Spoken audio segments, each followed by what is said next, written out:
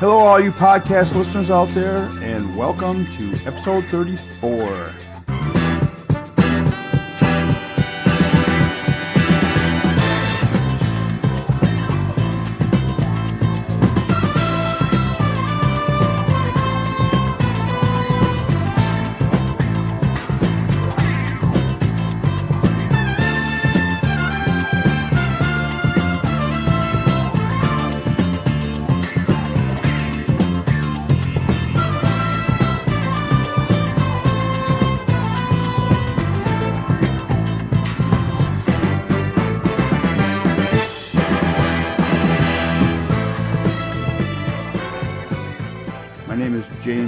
And I'm with my esteemed colleague, Kyle Versteg.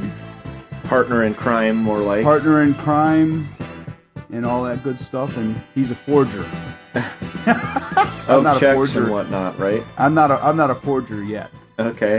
But I'm thinking about it. You're gonna learn to forge forge metal?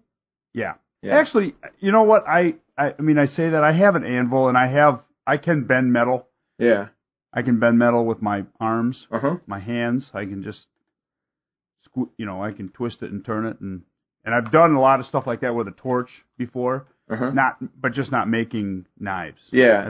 I've not forged a knife or I've not forged an axe, but I take that back. I have. I did one or two with Tim Zawada at a class that he taught. Cool. So I have actually beat metal into the shape of a knife, and but I've used my wood stove as a forge, and I've made some ornamental things before in the past. So I mean, I have the ability to do that. I just I haven't had the time, and I don't have a forge set up. You got to get the one that I've got. It's a 3-burner propane, and each burner you can turn it on or off, so you don't have to run it all at once. Right. Right. Lon Humphrey told me about that. Yeah. Yeah. I like and I think that I'm shutting some of my stuff off here. I think that I think Tim's got one like that. We used a coal forge when for that class. Those were a pain in the butt. Yeah. Well, let's get busy here. Well, did you have coal, right? I have the ability to do it either way. And I have a cold forge, and it works, and there's no problem with it.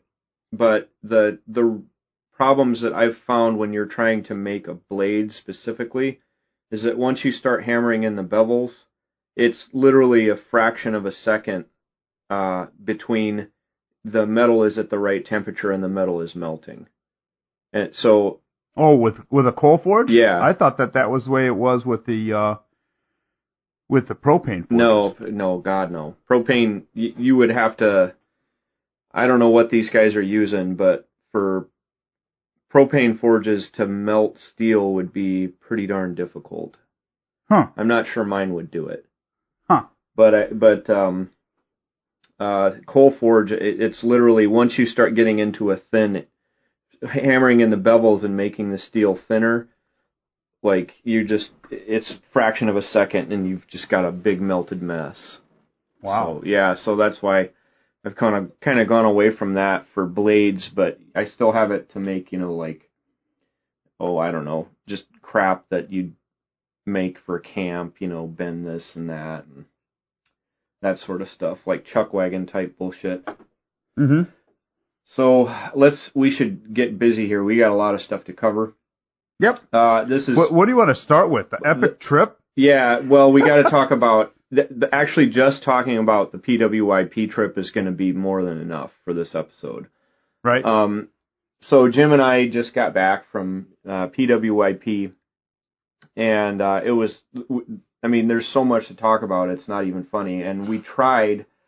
We had all these great plans of having guests when we were down there, but it's just impossible. It's the alcohol is flowing.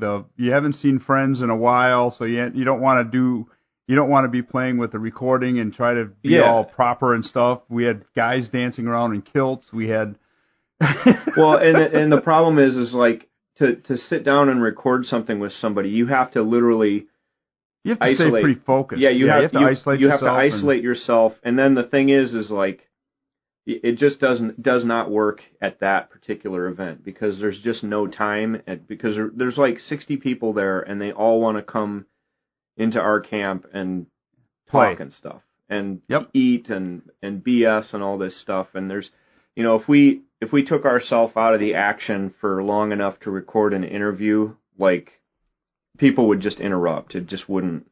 There's no way they would put up with it. So we just didn't get them done. Yeah, and it wasn't it definitely wasn't an intentional avoidance. It just ended up being like we kept looking at each other, going, we probably ought to try to record something. And then like 4 people come to camp and they're like, hey, let's like play with this axe or this or the next thing you know, it's time to go get firewood for the camp. Or for our particular area of the camp, or it's time to make a store run, because mostly people just sat around and like drank beer all day, and they didn't do a whole lot. But meanwhile, life goes on, and it gets to be like 5 o'clock, and there's no frickin' firewood. In PWYP didn't start out like that. This was number 13, I think. And the first ones were you were camping up on the hill pretty meagerly. Yeah. I mean, you didn't leave. You brought things that you could eat and cook over a fire, and all the camps were pretty low key. Some guys were using makeshift shelters. Some guys were using small pocket tents, and it wasn't like a family camping trip. Well, and it's even more than that now, because people show up with like motorhomes and crap. Yeah. And the other thing is it's now not really I would say it's more of an industry event. Yeah, it's more like a gathering. Right. It's more just a bunch of people getting together that like the outdoors. They don't necessarily want to rough it. Yeah. They want to smooth it out. And what ends up happening is you end up just kicking back by the fire and telling stories. Yeah. And visiting. And that's what the event has completely become. But then our little corner of like the outdoors world and knife business, like that's like one of their big events. It's almost like a show for some people. Like they'll show up with like full on booths, like selling stuff. And so, and that's fine. It's a good venue for that, and I'll probably always go to it just for that reason, because it's so fun. It's low pressure, except for if you're the guy that it has to cook and get firewood all the time and make all the store runs. But I don't mind that. Yeah, it breaks up the routine for me. But the next time we go, we have to get somebody that's a worker bee and not a drinking beer bee to come along with us, because like. Are you telling me that I'm a drinking beer You're a worker bee. I'm a Scotch drinker. You're a worker bee. I'm a Scotch drinker. We need a third who is not just going to kick back. We need a third that's going to like, go on the firewood runs and not like have to be told, hey, it's time to get firewood. It'd be nice if like some of that initiative was taken outside of just us two. But you know what? Listen, hey, one of the things over the years that's happened with that is I've kind of taken on that role a lot, because in the early days it was can you imagine some of those guys with chainsaws? No, God, no. And trying to run a chainsaw. Well, half of them are broke right down. They're not gonna, they're bad backs and bad knees and bad shoulders and quite honestly, it ends up being that, I'm still able to do it, so that's why I do it. Right. Well, me too. But the thing is that when there's only two doing that, you didn't see me jumping up to the plate every time someone said need to cook something. Because I just kind of refused doing it. I was like, we'll go, I'm fucking getting firewood. You know? Well, hang on a second. Let me let this critter outside. Okay. One second. Don't be barking now.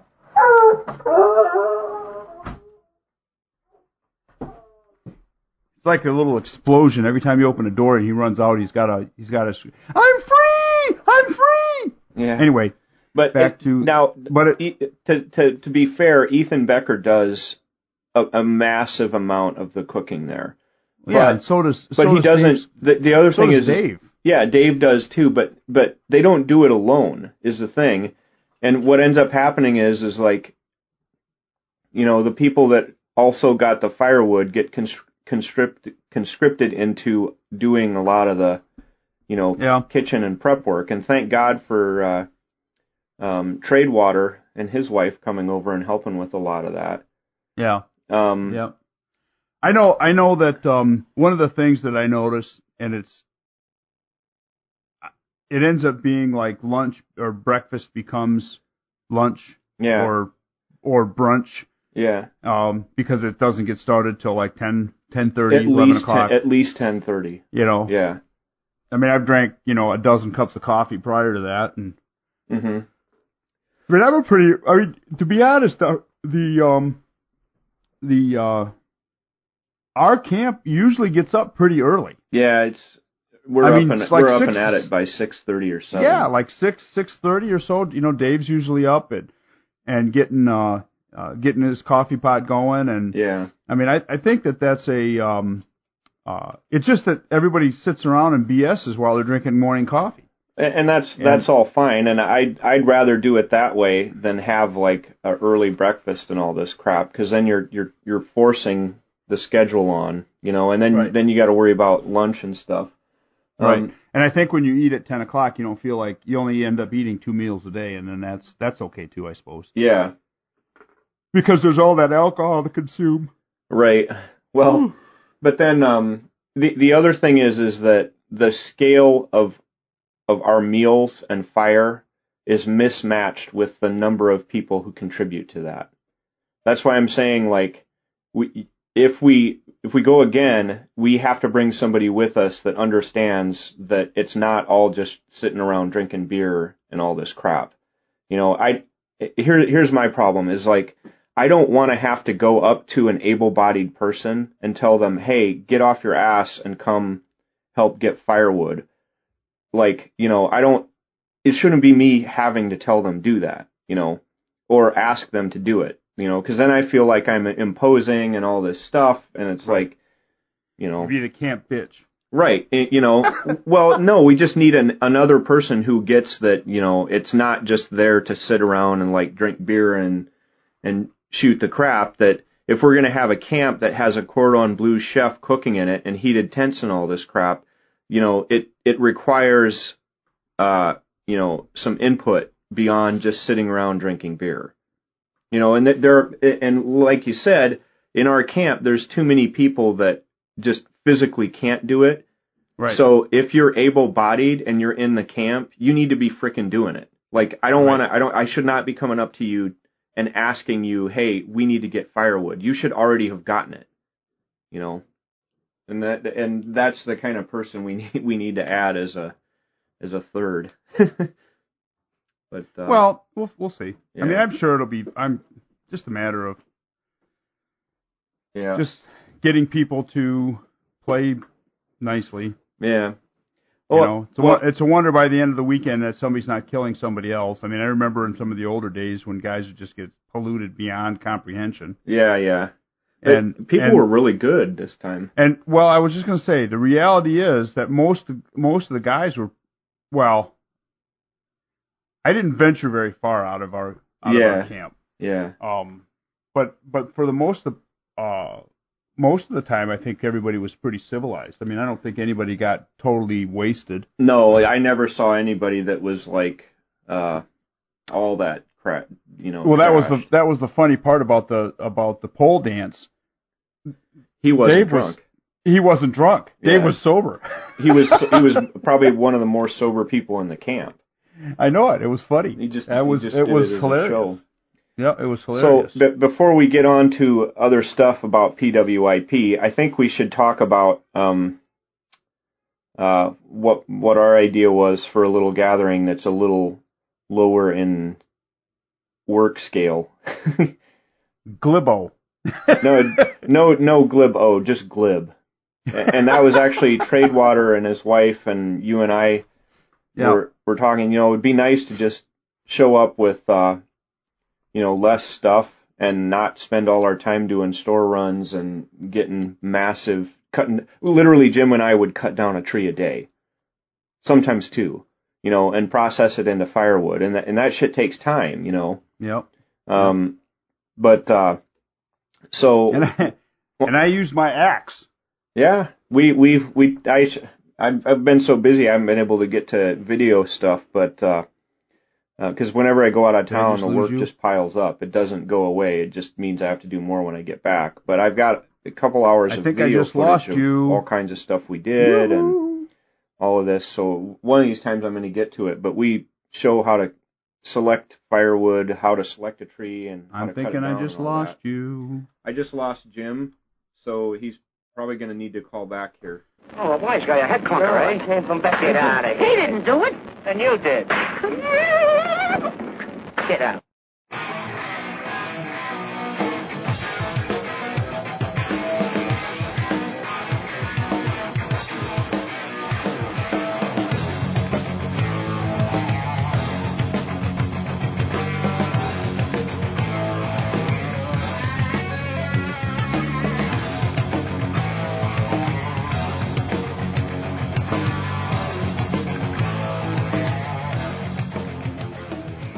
Okay, we're back. We just lost another hour and a half of material, so you're going to get a little bit shortened version of what we were originally going to do. Let's see. Where were we? Great Lakes Island Bugout. Okay, so let's talk about that. So as a result of our fantastic experience at PWYP, we decided to put together something that was a little bit more woodsy, in that instead of having these huge campfires where you have to cut down a tree a day because you got to cook for 30 people, just have it be a little bit scaled down and have it be so that you can basically get by with a backpack of gear. And you should fill them in on some details about kind of what we're thinking. I know we were thinking the last week in July, first week in August, sometime in that time frame. Right. What I've got is an island called Boys Blank Island. Excuse me, which is pretty much in the Straits of Mackinac.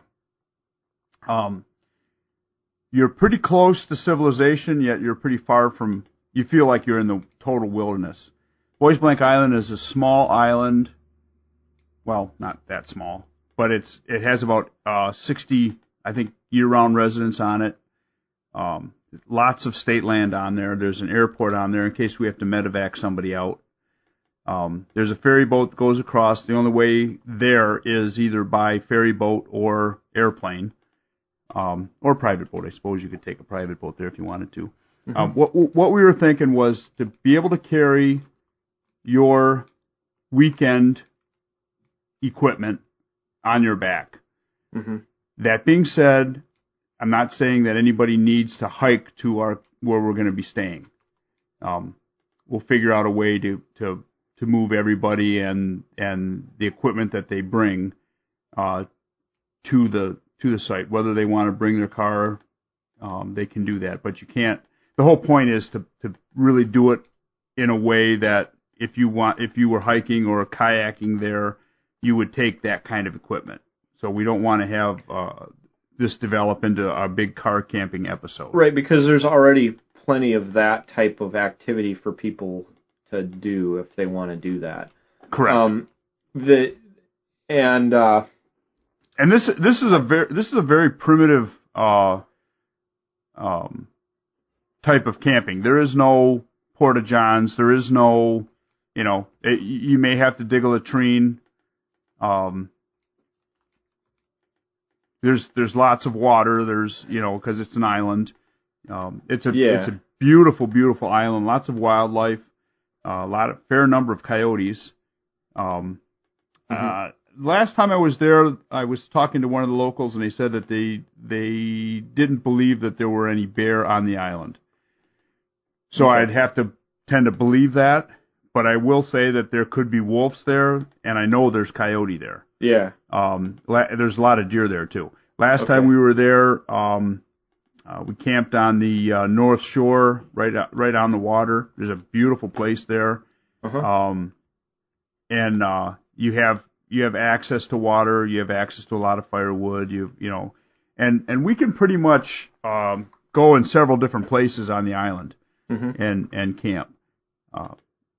But I've got a small little utility trailer that I could bring some coolers in and haul to the site.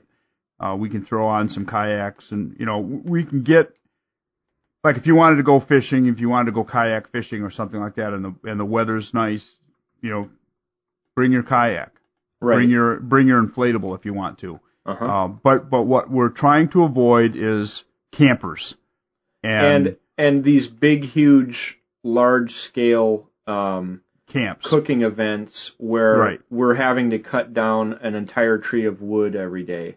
Yeah. And the other thing would be, just to have more, so that I don't have to spend time cooking the entire time to feed 30 people and dealing with the logistics of all of that. Have it be so that, you bring like Mountain House meals or like whatever you can cook easily and not have to spend the whole day doing it and cutting down like whole trees and stuff.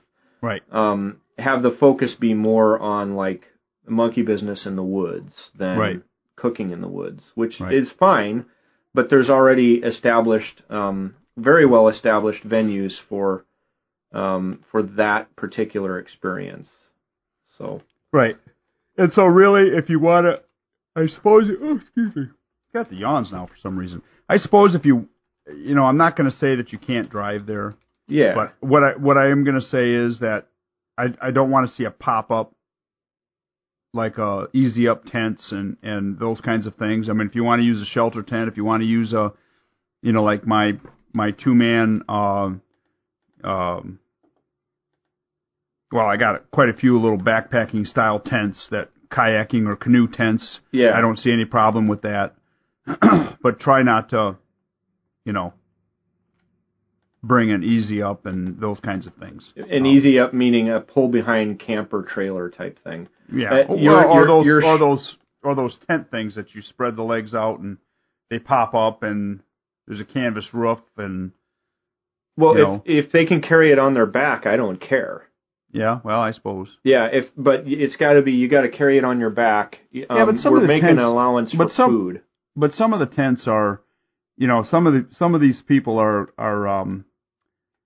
kayak people or they're canoe people, and so maybe they would take whatever that they would put in a canoe. They'd still, but you still have to be able to portage it. Right. Right. So like, just people be reasonable. Like nobody's going to be like checking to make sure and stuff. If this was a poster on Facebook, it would be, "Bitch, be reasonable." Right. Yeah. just be reasonable, folks, and like try to get with the spirit of the event. If you want to, like I would say, limit yourself to no chainsaw. Right. Limit yourself to what you would typically carry if you were going to be on a canoe trip or you were going to be on a kayaking trip would be the absolute most you would carry. Yeah. Like probably the cast iron skillet probably isn't going to be something you're going to carry. That's not a good option for you. Or the Dutch oven might not be the best idea. Yeah, that's not a good option for you. So this will be a good project for people to kind of, if they don't have a system already in place for how they do that sort of thing, this will be a good way for people to develop a system. How am I going to cook for myself? And you will be cooking for yourself. I'm not cooking for you. I've fucking done that. It's enough. You going to cook for me? Everybody's cooking for themselves, responsible for their own dinner. You can team up with somebody, but still, it's not. It's going to be, it's got to be hikeable and all that stuff, and it shouldn't be an all day thing. Right. So like a steak. Yeah, on a stick. There you go. Or a big hunk of meat. We can always, plan it like a group meal where we just get like a big piece of meat or something and put it on a stick and you just walk by and carve some off or whatever. Right. I'm not opposed beans and to rice. that. That's beans more and time rice. efficient, but beans and rice so you have some activity at night. Right. Yeah, it's got to be exciting. Yeah. So that sort of thing, but it's so that's coming. Details to follow. Last week in July, first week in August time frame is what we're looking at. And it's Boys Blank Island. Are you still recording? Yeah. Okay. Yep. Spell that for 'em. I'm actually watching the. I've got everything scaled up so that I can actually see my voice waves all over this computer screen. Good. So there's that. Now, so even when I scratch my beard, yeah, I can see the waves. Yep. Okay. Let's see. We should talk about PWYP a little bit. Some of the stuff that you got. The first people we saw. We saw. Marty Simon was there. LT Wright was there. Knife maker, formerly Blind Horse Knives. He was set up 10 feet away from Battle Horse Knives. And Battle Horse. Dan. Joe Flowers showed. He did some classes. You're not implying that it's not all rainbows and unicorns with those two. No, because I don't know, and it's none of my business. I don't either. Yeah. I'm just curious. But they were camped 10 feet apart from each other, which is always interesting. Not that I have any inside knowledge of anything, but it's just interesting when it'd be like camping 2 feet away from your ex-wife. It's that kind of a thing, because business relationships are pretty darned, you know what I mean? And it wouldn't have been, it's not like it was camping 2 feet away from his ex-wife and her new boyfriend. Yeah, that sort of thing. Who is or your ex-husband and your ex-wife is parked next to you, and you got your beautiful new blonde receptionist. Right. So, it's just an interesting dynamic to see, and I'll leave it at that. So those guys were there. Let's see. Of course, Skinny Dave, new guy I met, Sammy, was in our camp. Yep. Chance Sanders showed and gave a pretty awesome forging class. I think people got a lot out of. Yep. And that was actually a lot of fun. Yep. I ended up with a couple hooks for my cowboy rig, for my hanging over the fire stuff. Yep. Chance whipped a couple of those into shape. Yep. And did a nice job. Then, of course, Ethan Becker showed. Mm-hmm. And he got a new new canteen.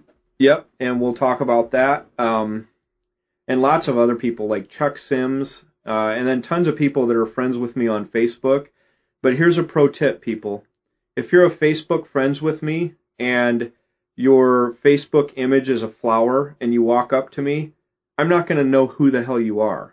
Because the person who has the flower as their profile picture is maybe it's Joe Flower. Right, it could be anybody, So if you here's a pro tip.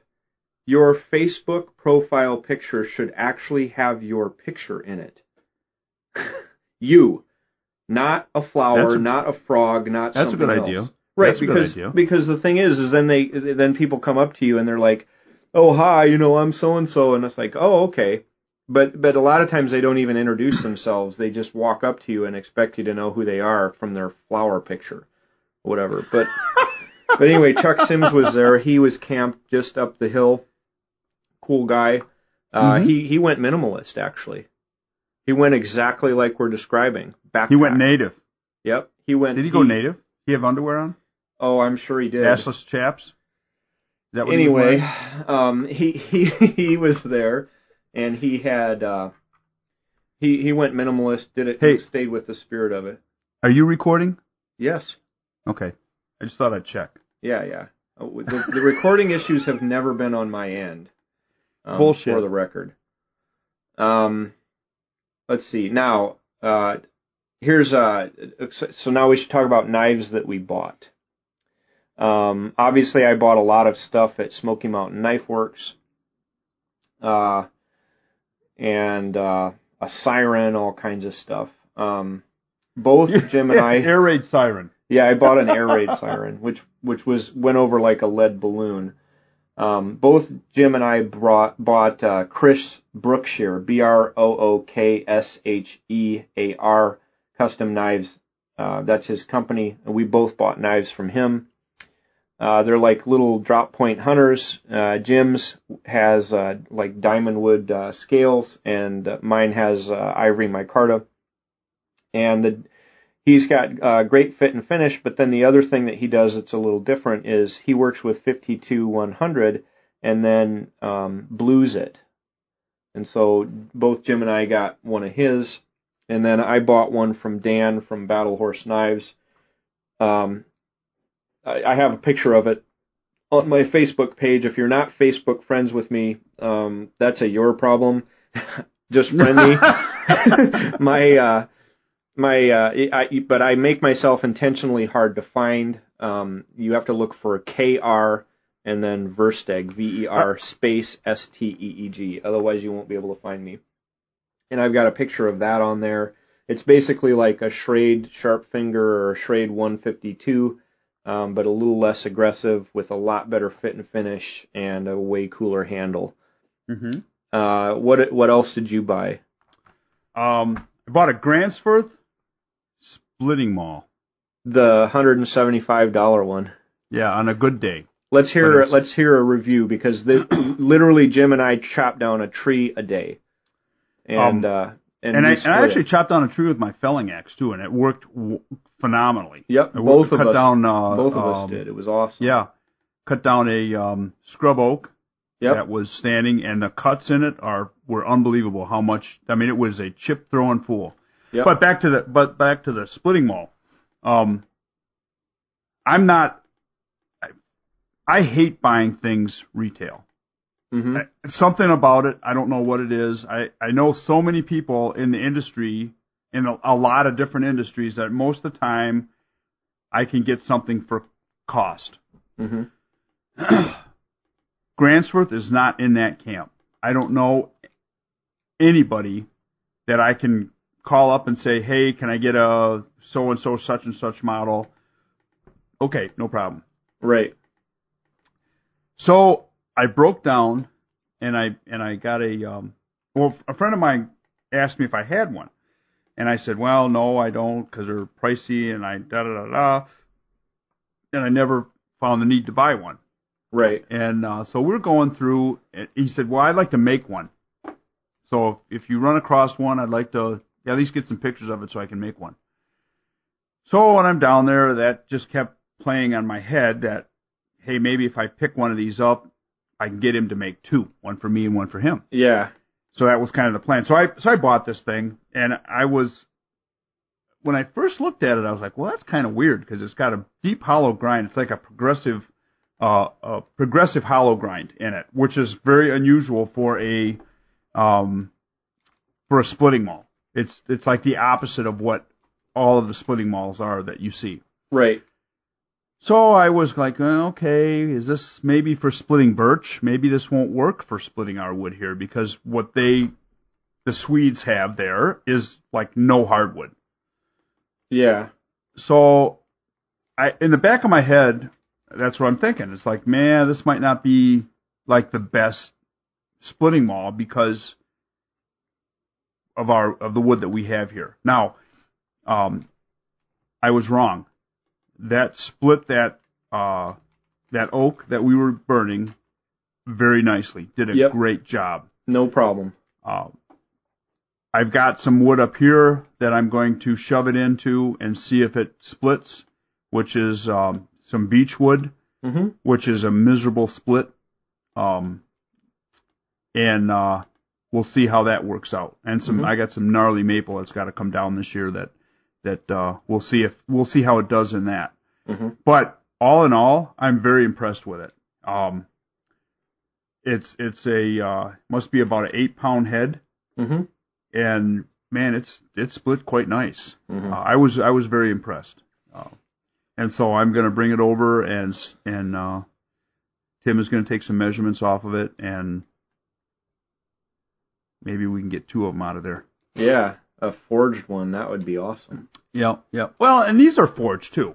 Yeah, I know, but the forged. I mean, I actually think that if you, and the thing is that, I was thinking about, well, I could just take a regular splitting maul and put this grind on it.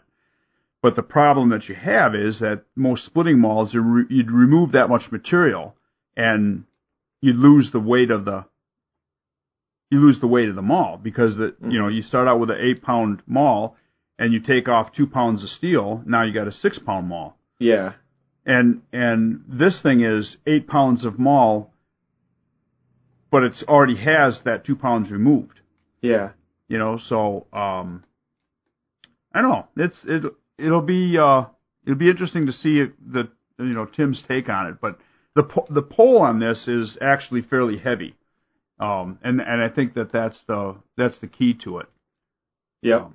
And it's got a nice handle on it, and it did a nice job. I mean, I got no complaints. A lot of guys used it while we were there, and some guys respected it, and some guys threw it, in the dirt. Yeah, left it in a frickin' pile because that's what you do with someone else's $180 frickin' splitting maul. Yeah. But anyway, that got out. My wife is going to know how much I paid for it now. I'm going to get an ass reaming. Well, that's the way it works, Okay, so I got that, and then my good friend Dave, Skinny Dave, just got back from Africa, and brought me a spool of parachute cord. Yeah, cargo. That's cargo chute cord, which is flat and wide. Yep. And of course, the spool was broke in travel, so I had to unspool it all and respool it all, which I did it without cutting one piece of it. Yeah, that would take forever. I had 2 dowel rods with that, and I basically unspooled the one rod onto the floor, and then whenever you have one of those spools broke, the ends come off of it, which they don't come off like it would come off as a spool. It comes off the side of it. Yeah. So you can't just unspool it, because it just starts getting all tangled up more and more and more. So you end up having to when you get to a certain spot, you have to unwrap it. Yeah. And then you end up with a ball of it on one side, and you're unwrapping it around, the spool. Anyways, yep. I got it all the way off. Then I got it put back on a good spool. So now I'm all excited about that. Yep. Now, for people that have never seen cargo parachute cord, and I fully confessed I'd never seen it before, you can find it on the interwebs. Amazon.com has it. It's 28 strand, and it's 1,000-pound test as opposed to the 550 that regular paracord is. It's flatter, and it's braided. The other thing is that I have only ever been able to find it in 50-foot hanks, so if you find a 1,000-foot source of that, hit us up, podcast@knifejournal.com, and I will buy 1,000 feet of it. It's pretty cool stuff. I tell you what, it is. Well, it's you show up with that, and you've got again, me being honest, it's cool guy stuff, And if you've got that parachute cord, and other people have regular parachute cord, they're going to be like, "Oh, where'd you get that?" And you're going to be like, "Oh, this is cargo parachute cord." That's right. Right. So you didn't buy any other knives? I guess probably not. No, I don't think I did actually. I got that one. No, pretty much I didn't. But you know what? The tracker knives were a big Yeah, we'll get to that. Were actually a big success. I mean, I was surprised at that. We'll get to that. Okay. I wanted to quick cover the gear that we saw that was cool, because a lot of times you go to this stuff and it's like, you walk away having seen all of this cool stuff. You know what I was impressed with? Huh. And a lot of people kind of going to laugh at this. One of Dave's friends came, a new friend for us, and he brought a brace and bit and some old-timey woodworking stuff. Yeah, yeah. And, he made a stool, and he made some walking sticks, and he made some, he really, I think, captured some of the spirit of that event. And it was really kind of neat. He made several different stools to sit on, and he had a vise that you put into a tree. Yep. And some draw knives and some spoke shaves, and he had a brace and bit and another dealie that he was able to carve the legs so that they would fit into the brace and bit hole. Yep. Very cool stuff. I mean, that was, I cut some slabs with a chainsaw for him, fairly thick, so that he could make some big stools. Mm-hmm. And I was making big stools. You were making loose stools. And guys would sit on the top of that, the wooden stool that he had made, and I would walk up and say, "Don't you think that needs a stool softener?" Yeah.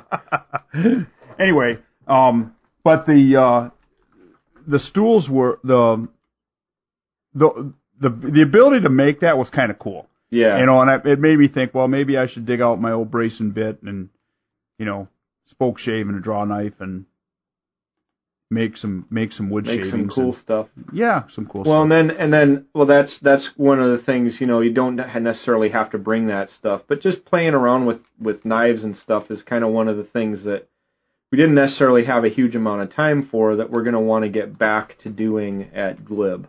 Right. Let's see. So there was. Is yours still recording?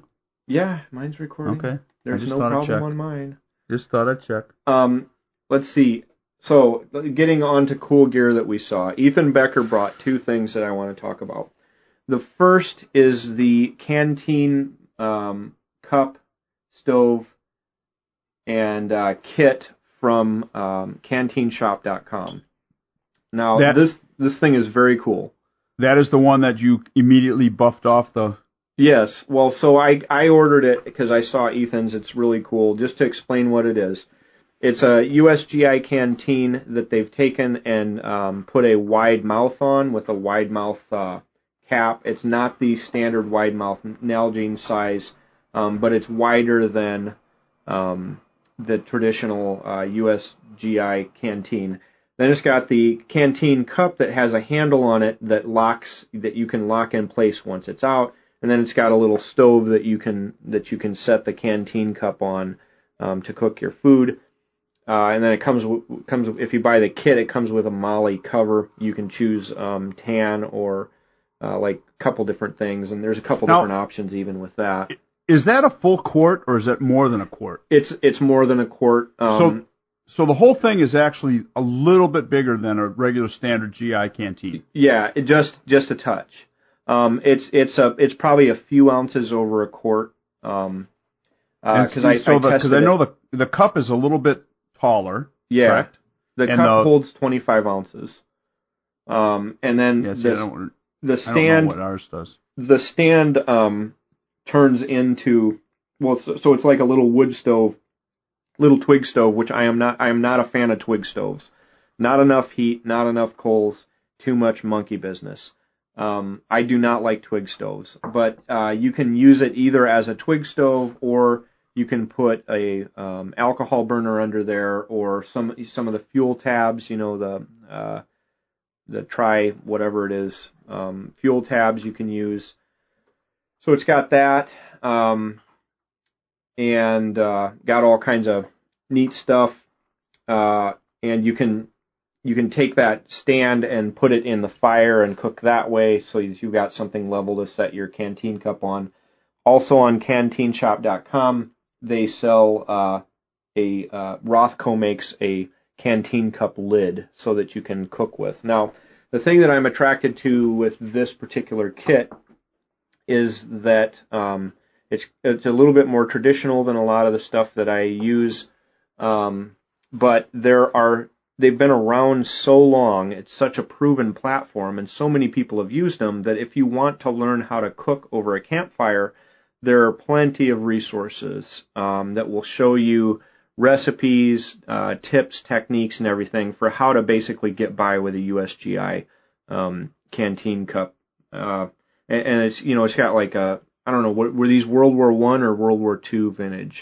They started out in World War One. Yeah, because I have some 1918 versions. Yeah, but there's several different variants of the GI canteen. They started out as stainless steel, and then they morphed into an aluminum. Okay. The stainless steel ones, you can actually boil water in them. Yeah. And then the cups morphed from the style handle that you have with that folds under to a double D ring handle. Okay. And guys that use them all the time like not the double D ring, but the fold under handle better because you can attach a stick to it and hold it over a fire. Yeah. Because the handle is such a way that it works pretty easy to do that.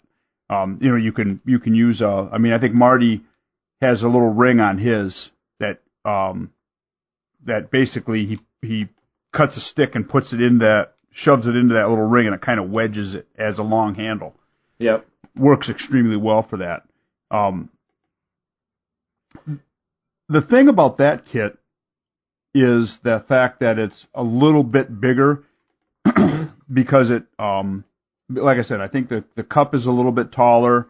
I'm not sure that dimensionally I don't know if I guess the next time you come up here, we'll compare that. Yeah, I'll bring it. And see if my canteen cup will fit over the top of that canteen. It probably won't. Probably it's a little bit bigger. Yours that's a little bit bigger.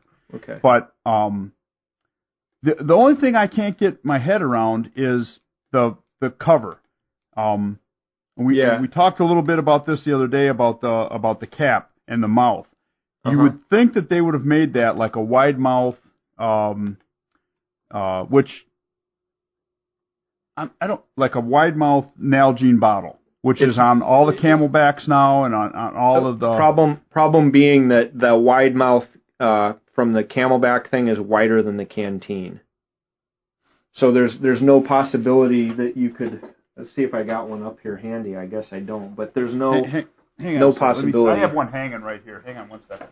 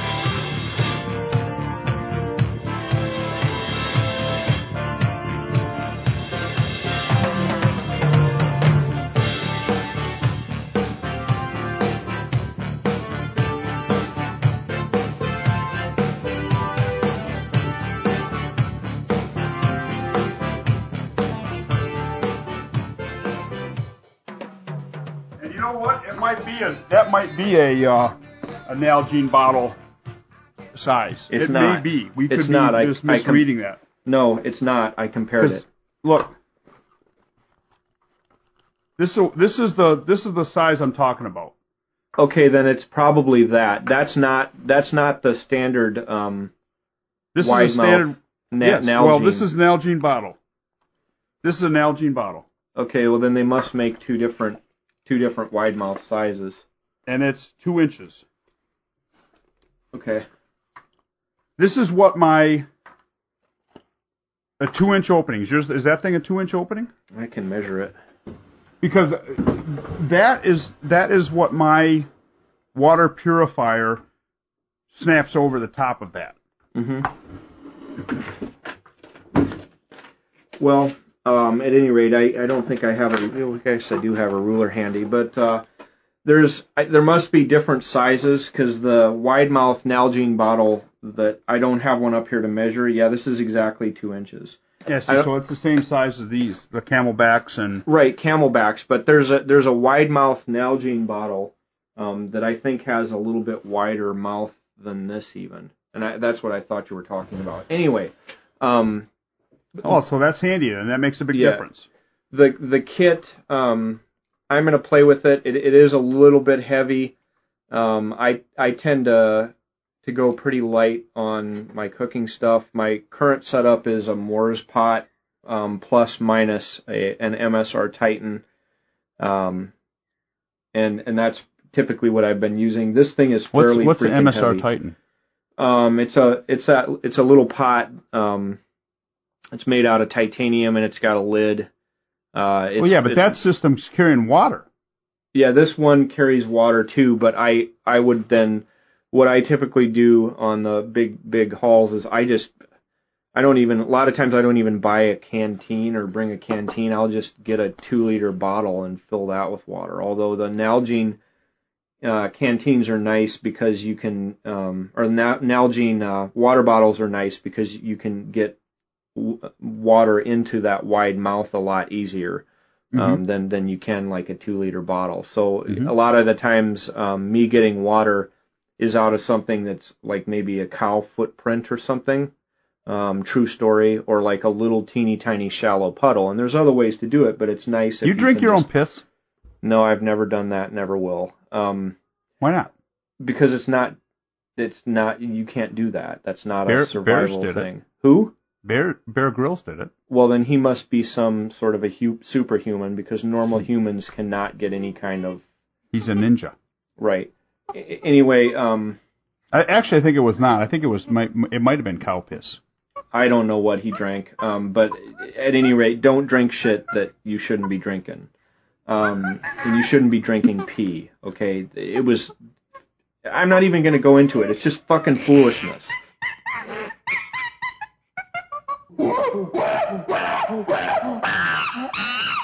It's like, don't fucking light your arm on fire, you jackass.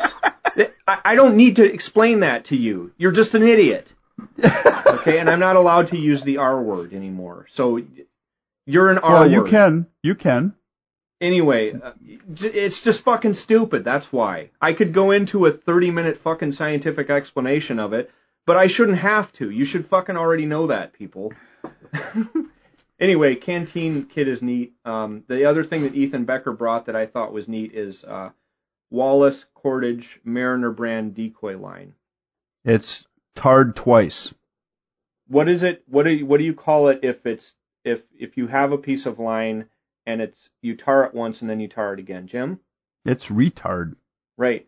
So I have retard Decoy line. Now the reason I like this Decoy line is that it's special. Okay, we're really going to get in trouble, so we're going to get off of that thread. Okay, no, seriously, but that stuff is actually really good. The reason I like it better than my regular tarred bank line is that it's smoother on the outside and it's not tacky. Most of the other Decoy lines that I have used are tacky and they're not smooth, and they can burn your hands and stuff. This stuff is really good. They have 2 sizes, the 36-pound and the 18-pound. Does that stuff burn pretty well? I mean, you can use the length of it as a fire starter? It'll burn like nobody's business. But it's they make 2 sizes, the 18-pound and the 36-pound. The 18 is like 240-pound test. The 36 is 360-pound test. Now, I know there's some guy sitting at home going, well, I have 550 paracord. Okay, well, 500 feet of 550 paracord is going to be as big as a baseball. 500 feet of tarred bank line is like as big as a candle. Okay, you save in both weight and space, but you are sacrificing the difference between like 360-pound test and 550-pound test. I have yet to see a situation where I used the full capability of paracord. However, I have been in a lot of situations where I wish I wasn't carrying so much damn bulk and so much damn weight, which is why tarred bankline is nice. The other thing that's really nice about tarred bankline is it's you can use it in and out of water. It's not going to get hurt. People literally take this stuff and they'll tie like bait to it, and they'll have it in like seawater and stuff, and it doesn't degrade, doesn't have problems. Good product. Again, it's Wallace Cordage Mariner brand Decoy line, and I now am the proud owner of 2,000 feet of that stuff. Well, and that stuff up here, guys use net needles and and nylon cord, the fishermen up here. Yeah. They use that stuff like duct tape.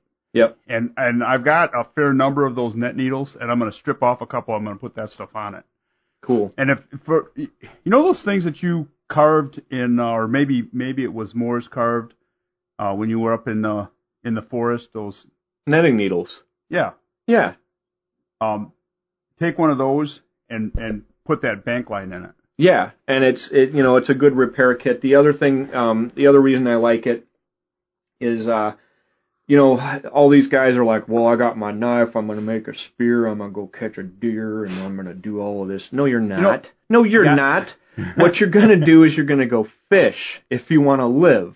And very efficient way of fishing is with a net. Yeah, guys up here, like I said, they use those net needles. They use that stuff like fishing, or like duct tape. They will lash things together that you can't even. I mean, they hold their boats together with this stuff sometimes to get back home. We'll just go underwater and we'll lash the rudder back on. Yeah, they do stuff like that. I mean, it's amazing what they do. Yep. You give a fisherman a net needle with line, a boat oar, and a piece of canvas, and he'll build a ship and go to England. Yeah. Okay, next cool piece of gear that I saw, Yeti coolers. Yeti coolers. Right, a bunch of people showed up with those. The deal with them is they're extremely expensive, which immediately puts it into A-team style gear and cool guy style gear. But there's two claims to fame. They're overbuilt in the way that if you compare like a Plano case to a Pelican case, there's a big difference. It's the same thing with like a regular cooler and a Yeti cooler. They're overbuilt, and because of that overbuilding, they're bear proof.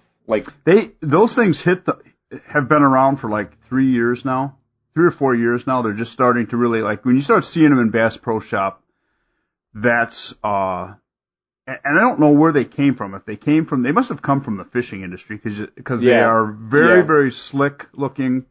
They look like they belong on a nice boat.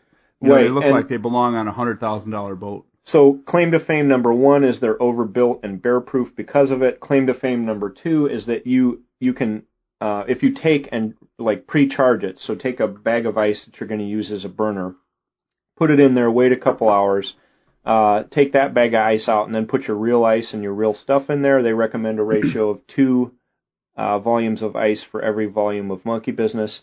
And you will literally keep ice and keep your stuff cold for 3 days. That would be a perfect cooler for dry ice. Yeah, well, the other claim to fame is that it's dry ice approved. Yeah. Meaning you can put it in there and it won't crack your cooler. Right. So that's another good thing about the Yeti coolers. A bunch of guys had those. I'd never seen one before, and I was pretty blown away. Next thing, there were 2 pairs of boots that showed up that you could literally, we probably would have someday we need to do an entire episode. Maybe our next episode we'll talk about minimalist shoes and all those sorts of things. But Chance Sanders had a pair of Feelmax boots that are minimalist boots, and Joe Flowers had Lems Boulder Boots. And basically, for what a minimalist shoe is it's ninja. Right, it's like a ninja boot. Only it is a ninja boot. There's no question about it. Right. Well, so but there's kind of a big. The only thing that needs is the separate toe thing, so that you could like when you're climbing up a rope. Right. But now you like moccasins. Love moccasins. Okay, I like moccasins. Do you sometimes wish that your moccasins had the capability of going in wet and muck and not being ruined? Yeah. Okay, that's all this is. You're basically taking the functionality. It's a modern version of a moccasin. Right. You're taking the functionality and the things that you like about your moccasins, and you're modernizing it so that you can use it in inclement weather and inclement conditions. Is all. Mm-hmm. Now I have a pair of these Feelmax because I got them, and I also have ordered a pair of the Lems. Those are not here yet. Here are my thoughts. When I put them on, it was like, these are wrestling shoes. Only the difference being, wrestling shoes have been around for like 60 years, and they've figured out all of the fit issues that come with that style of thing, and they've figured out all the durability issues. Where does this thing wear out? Where do stitches pop in that? And they've had 60 years to figure that out and tweak the system, whereas the Feelmax is not there yet. It does not have... It does not suck in appropriately where your arch is. On a if you're going to have a minimalist shoe that has no arch support, that arch needs to come up and conform to the bottom of your foot. See, those sound like my old, like my track spikes from high school. They're not. Your track spikes were better. Your track spikes were better, but we spent, we lost the audio, but we spent literally a half an hour on this discussion. I don't have time to redo it now, but we will revisit the whole minimalist shoe thing in great detail in another episode. But anyway, just cut me off because I gotta go. I got 10 minutes, dude. You still got the runs? No. Let's see. The other thing that I saw was Jim had a parachute bag. Rothco makes a parachute bag. Oh, yeah. Explain what this is. Okay. A chute bag is basically what you pack a parachute in. And they've kind of evolved now, and guys are using them, and they call them kit bags. Right. So they put, you can put, all of your, let's say you're going on a camping trip. You want to put all your crap that you're going to for your backpack into one place, all of your stuff. You can put it in a kit bag, zip it up, lock it, throw it under the belly of a plane, and you're good to go. Yeah. And it's a pretty much a big old bulletproof type bag. Right. And it's about the size of a large suitcase. You can cram a lot of stuff in it. Yep. And when you think that you can't zip it up anymore, you can cram more stuff in it. Yeah. It's like a sea bag. It's fully it's like an easier to get to your stuff sea bag. Yeah, and that's why I like it. See, I have a sea bag and I like it, but the problem is like once you get into it, if something's at the bottom, forget it. So sea bags are great if you're going from point A to point B and you're going to stay at point B for a while. You have a sea bag? Who is she? Dude, I'm going to get in trouble. But so speaking of sea bags, that Rothco bag there's several companies that make that. Because you can get them, that bag is lined so that it actually is kind of waterproof. Yeah. Like if the outside of it gets wet, it's not going to soak through. There are some bags like that are canvas. They're lighter, but your shit will get wet. Okay. If it's outside, it's going to get wet in there. That's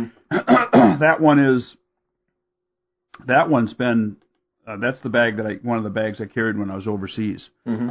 Just because it's easy to get your stuff in and out of it, and that with a small carry-on backpack, and you're pretty much golden. You can carry a month's worth of gear in that. Clothes and that kind of stuff. I like duffel bags. My current duffel bag is an REI, but I can already tell that thing's going to fall apart because I use it and abuse it and stuff. But a parachute bag is like that, only a little bit juicier. Now, you can Google parachute bag or kit bag, and you'll see what we're talking about. And they're pretty prevalent. They're not horribly expensive, $30-$40. You pretty much can go to an Army surplus store. Yep. And get one. Yep. They're very cool. Yep. And let's see. I went on Marty Simon. He does a plant walk where he talks about medicinal plants and things like this. And I learn a ton every single time I go with him. And I'm a big skeptic when it comes to like this does this and this does that and like hippie shit. I'm like a huge skeptic of all of that. But the information that he presents is not only factually correct, it's medically correct. And he recommended 4 different books, and I bought all of those books. And I'm going to make a concerted effort to bring them along so that I can, gradually get better at IDing some plants in the woods. He's one of the few guys that really does know plants. I mean, he is exceptional. Yeah. And it doesn't matter what region he's in either. He knows. Yeah. He's good. The name of his deal is Wilderness Learning Centers. Mm-hmm. He has been doing this since 1988 on his own. Yep. Prior to that, he did it for the Army. Yep. And the guy knows his stuff. He is a very sharp cookie. He's up in New York. He has a couple get-togethers every year, one in the spring, one in the fall. I'm going to try to make that. Yeah, he's quite the knowledgeable individual. Mm-hmm. And like I said, he's probably one of the better plant guys that I know. Yep. He recommended, the only one that I've seen that is at his level is Morris Kahansky. Yeah. That's the only one that's at his he's like level. The same vintage almost. Yeah. I mean, except Morris is a little older, but they're basically the same. They basically are on that knowledge level with wilderness plants. And I've never seen anybody else who came even close. So he recommended 4 books, and I'll just quickly list them. 3 of them are Peterson's guides, and one is a field guide to wildflowers, the other one is a field guide to wild edible plants, and the other one is a field guide to medicinal plants and herbs. And then he recommended a 4th book that's much less polish and luster, but ties the other ones together real well, called The Herb Book by John Lust. What book was it that fella that was the fellow that ran away and went to Alaska and ended up dying? That guy. Into the Wild? That was some crazy book that listed poison plants and edible plants like right next to each other. And yeah, the problem was that was that book, if I'm remembering. I read the book, but I didn't read the plant book. But I think it was like some, university press printed thing where they printed like 100 copies or something, and he got one of them, and it was plants native to that region or whatever. Yeah, and it was, and it didn't, like he mistaked one plant for another plant or something. Yeah, because they're real close, but that's what they think happened. I think he just freaking starved to death. Sorry.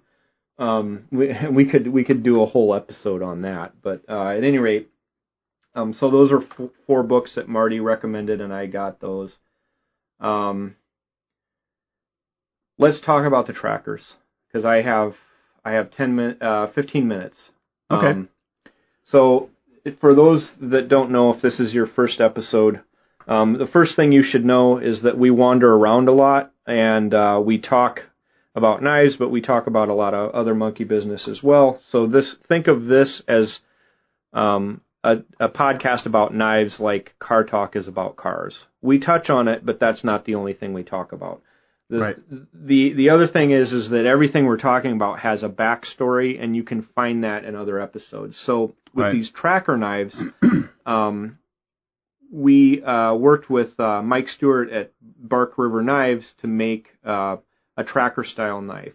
So again, there's a big backstory to this in probably 15 episodes of the podcast. I'm not going to go over all of it again, but we basically made 4 tracker knives in the style of Tom Brown tracker knife, and the model that we looked at specifically was made by Beck. Yep. And so Mike took that and made it workable as a custom knife, and made 24 blanks. We got 4 of them. All 4 showed up at PWYP. And then 20 more he finished, put up for sale, and they were gone in 2 hours. Yep. So I would look for those. Name any other knife that they've ever made that sells in 2 hours, 20 of them. That's crazy talk. And they didn't even publicize it. No. That's just craziness. Like, and it went on 2 different websites, and they were gone in 2 hours. In 2 hours. Like, because literally we found, we were driving down and I saw Mike's post on it. And I'm like, oh, hey, the tracker knives are for sale. And then 2 hours later, oh, they're all gone. But like, selling 10 of these knives or 10 knives on 2 different sites for a total of 20 in 2 hours. What else does that? Do you think they don't sell, like, I can't imagine selling that many knives that quickly. Anyway, so they all sold. They're all gone, but look for more of them in the future. More details on that later. Anyway, we brought 4 down to test, and we were shocked and awed. Everybody that had an open mind that picked it up could see the benefits and used it and could see the benefits of it. And was like shocked. Yes. If you were already jaded or you already had a preconceived notion, like I had, that they were just a silly knife, a silly design, you looked at it differently after using it for a while. Yeah. It's actually a very useful tool. Mm-hmm. Most of the stuff can be done with other knives. I don't want to say that it's like the magic of knives. Right. But most of the stuff that, if you're skilled with a knife, you can do almost everything else with it. Yep. You add a knife and a hatchet, and you can do everything else in it. Yep. But having it all in one package was kind of fun. Yep. It is definitely a fun design to play with. I think that the more you play with it, the more you learn to appreciate the different things that it can do. Yep. Like I said, I was very impressed when you pick it up and you hit something with, you chop something with it. Uh-huh. When you strip bark with it, when you start carving stuff with it, it performed very well. Yep. And the other thing is like a lot of people who were skeptical of it, and then picked it up and used it were like fans afterwards. Yeah. Okay. Surprisingly. Right. But then there was only one guy, and I'm not going to say who it is, that looked at it and said, that's a piece of crap. And I'm like, oh, you should try it. And he's like, no, I'm not going to try it, blah, blah, blah. And that was because he had some personal issues with Tom Brown, not because the knife was bad. Right. And it's kind of funny because that happens a lot. Uh-huh. Where you have an issue with somebody and all of a sudden you can't use it because you have an issue with them. Right. Whether it's right or wrong or indifferent, it happens a lot. Yep. I don't have an opinion about that because maybe I'm like that too. Maybe you're like that too. Oh, maybe. Maybe I'm a lot like that. Yeah. And we won't go there. Right.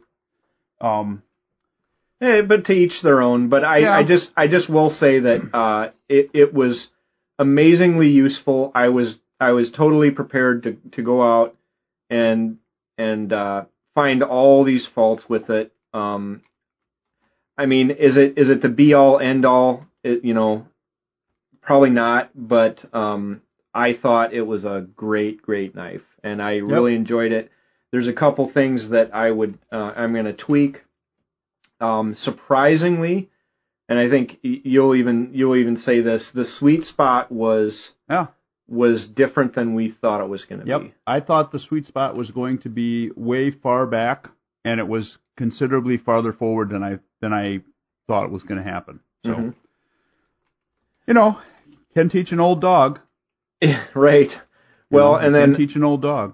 So here's a couple things after playing with them that I thought I would change. Mine was different than what you guys were using because I clipped the point a little bit more because I liked the look of it. Mm-hmm. And I'm just going to be honest, one of the main things I like about this knife is it just looks badass. And so it looks even more badass if you clip the point a bit.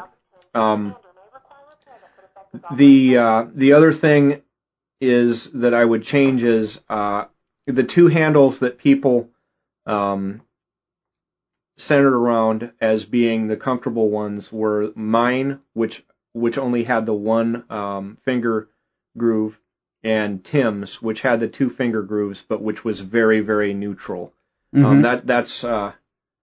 No, it wasn't Tim's. His was too flat, they said. It was the one that Mike ground for Brian. Mm-hmm. So the two that people gravitated towards were the Bark River stock model, which mm-hmm. has the two finger grooves, and basically Mike knows how to do handles. That's why the handle was good. Mm-hmm. And then mine. And so what I would do is I would offer it with one finger guard and then two, and then I'm going to make the draw portion of the knife only 2 inches wide, the width of my grinder wheel, and make the knife 1/2 inch longer, and make the hatchet portion of the knife that much longer with a continuous curve from where it starts to the tip. And then I'm going to taper the tang. But those were all things that people suggested, and then that I thought were good ideas from people. Right. So yeah, it's definitely a cool knife. I was like I said, I was pleasantly surprised. Uh-huh. And I think everybody that messed with it was pleasantly surprised. Yep. So I guess the dude is up. Uh-oh. The critter is up. Come here. He wants to go outside, so be prepared for some barking and whatnot. Yeah. Anyway, hang on a second. It'll take 1 second. We'll see if he makes noise. Here we go. Oh, he was quiet. He was quiet. Very nice. He must have figured out that maybe you can catch stuff if you're in stealth mode. Yeah. Which, I guess eventually you learn to be stealthy when you're trying to catch when stuff. You're a dog trying to catch rabbits and whatnot. Yeah. Let's see. I have literally 5 minutes. Okay, so what are we going to talk about now? Cigars. We smoked a lot of cigars. Yeah. Look for let's start a thread with the glib information. Yep. Yeah, I'll let you do that. Yep. And what else? Oh, guess who else was there that I forgot to mention? The guy from Florida.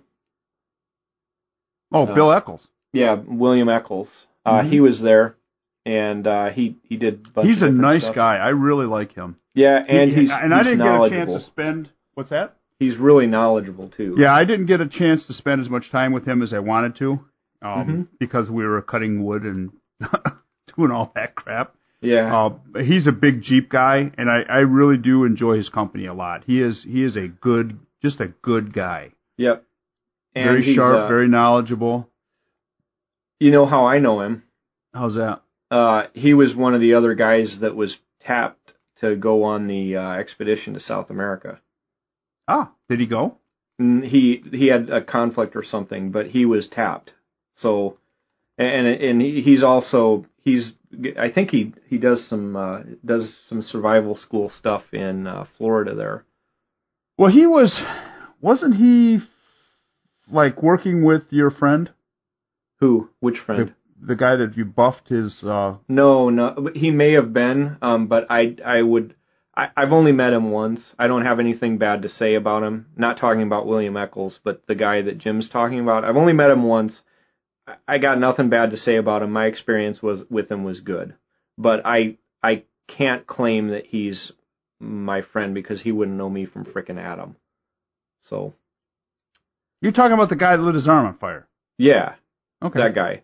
But so I've met him once. I talked to him for a bit, but he wouldn't know me from Adam. So I can't really claim that he's my friend, and I don't want that to get out there. Okay. Okay. Yeah. That's fair. But yeah, I don't know. Maybe Echols does some stuff with him. I thought he was doing some stuff with him at one time, but maybe not. Well, he very well may. I don't know. We haven't talked about it, but he's actually William Echols is squared away.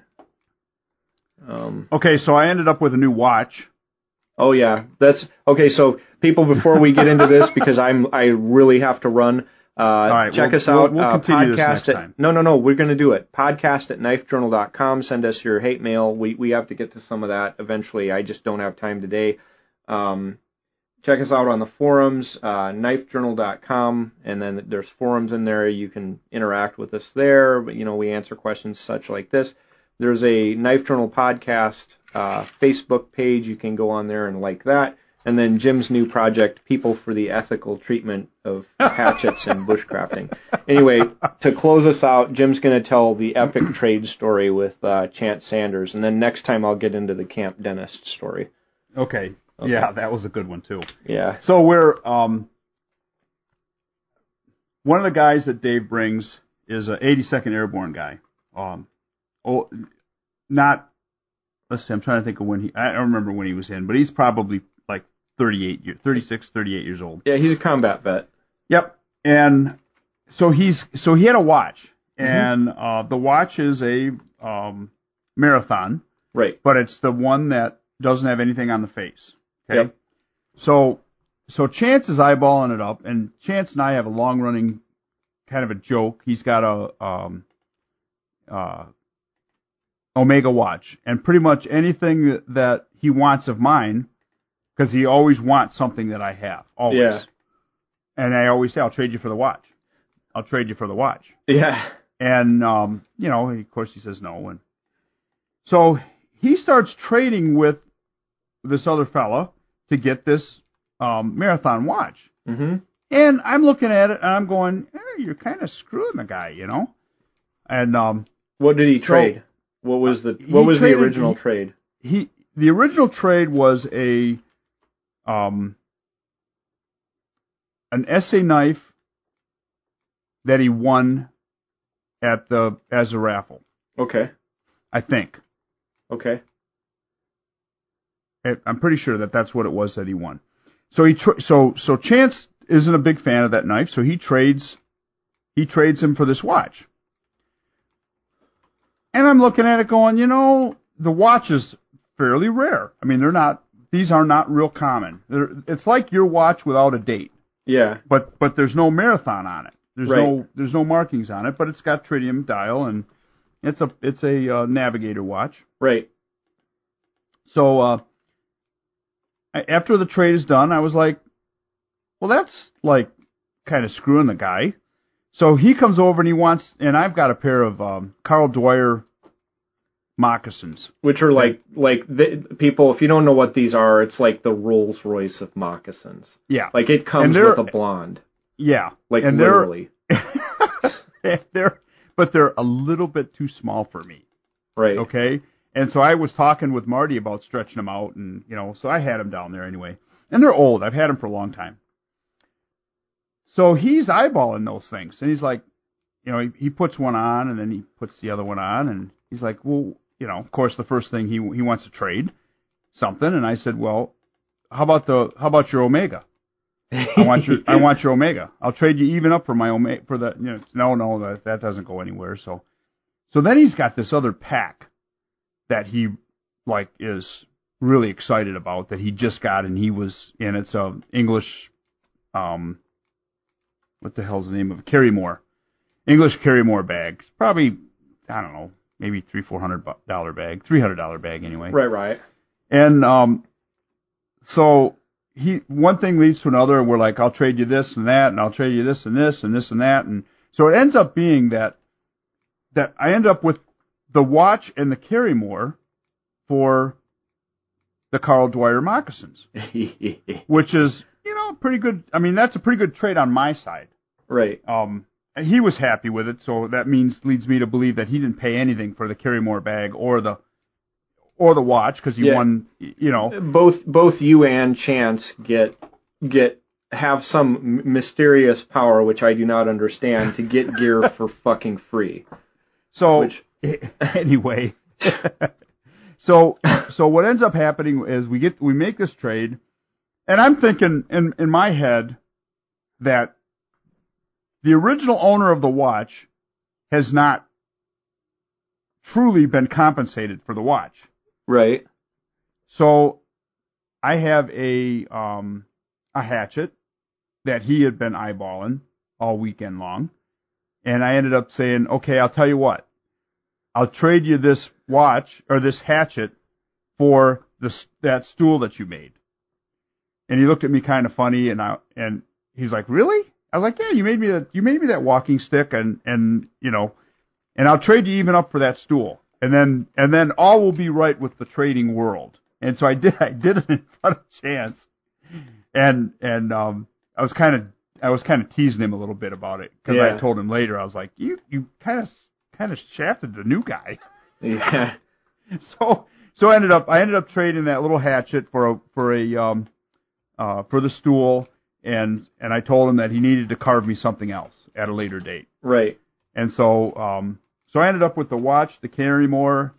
Chance got his moccasins that he loved, and the new guy got an essay knife, which is okay, I guess, and a really nice hatchet for a wood carving hatchet.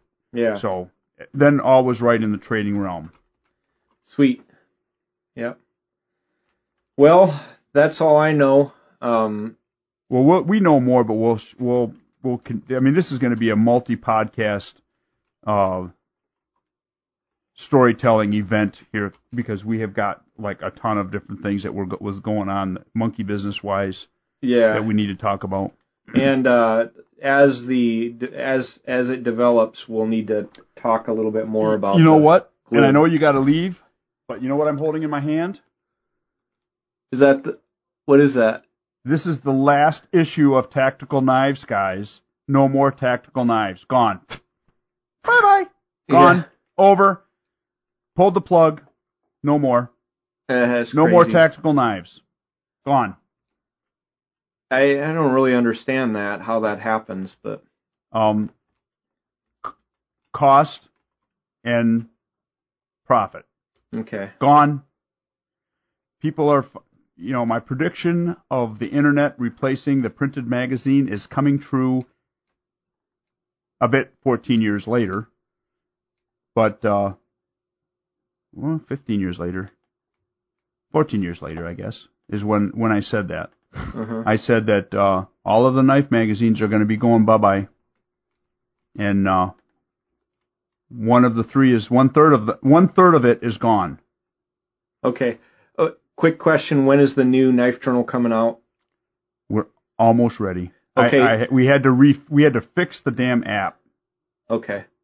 So and then the other thing I would say is that the reason why you should advertise with like Knife Journal or with another electronic media is it's there forever.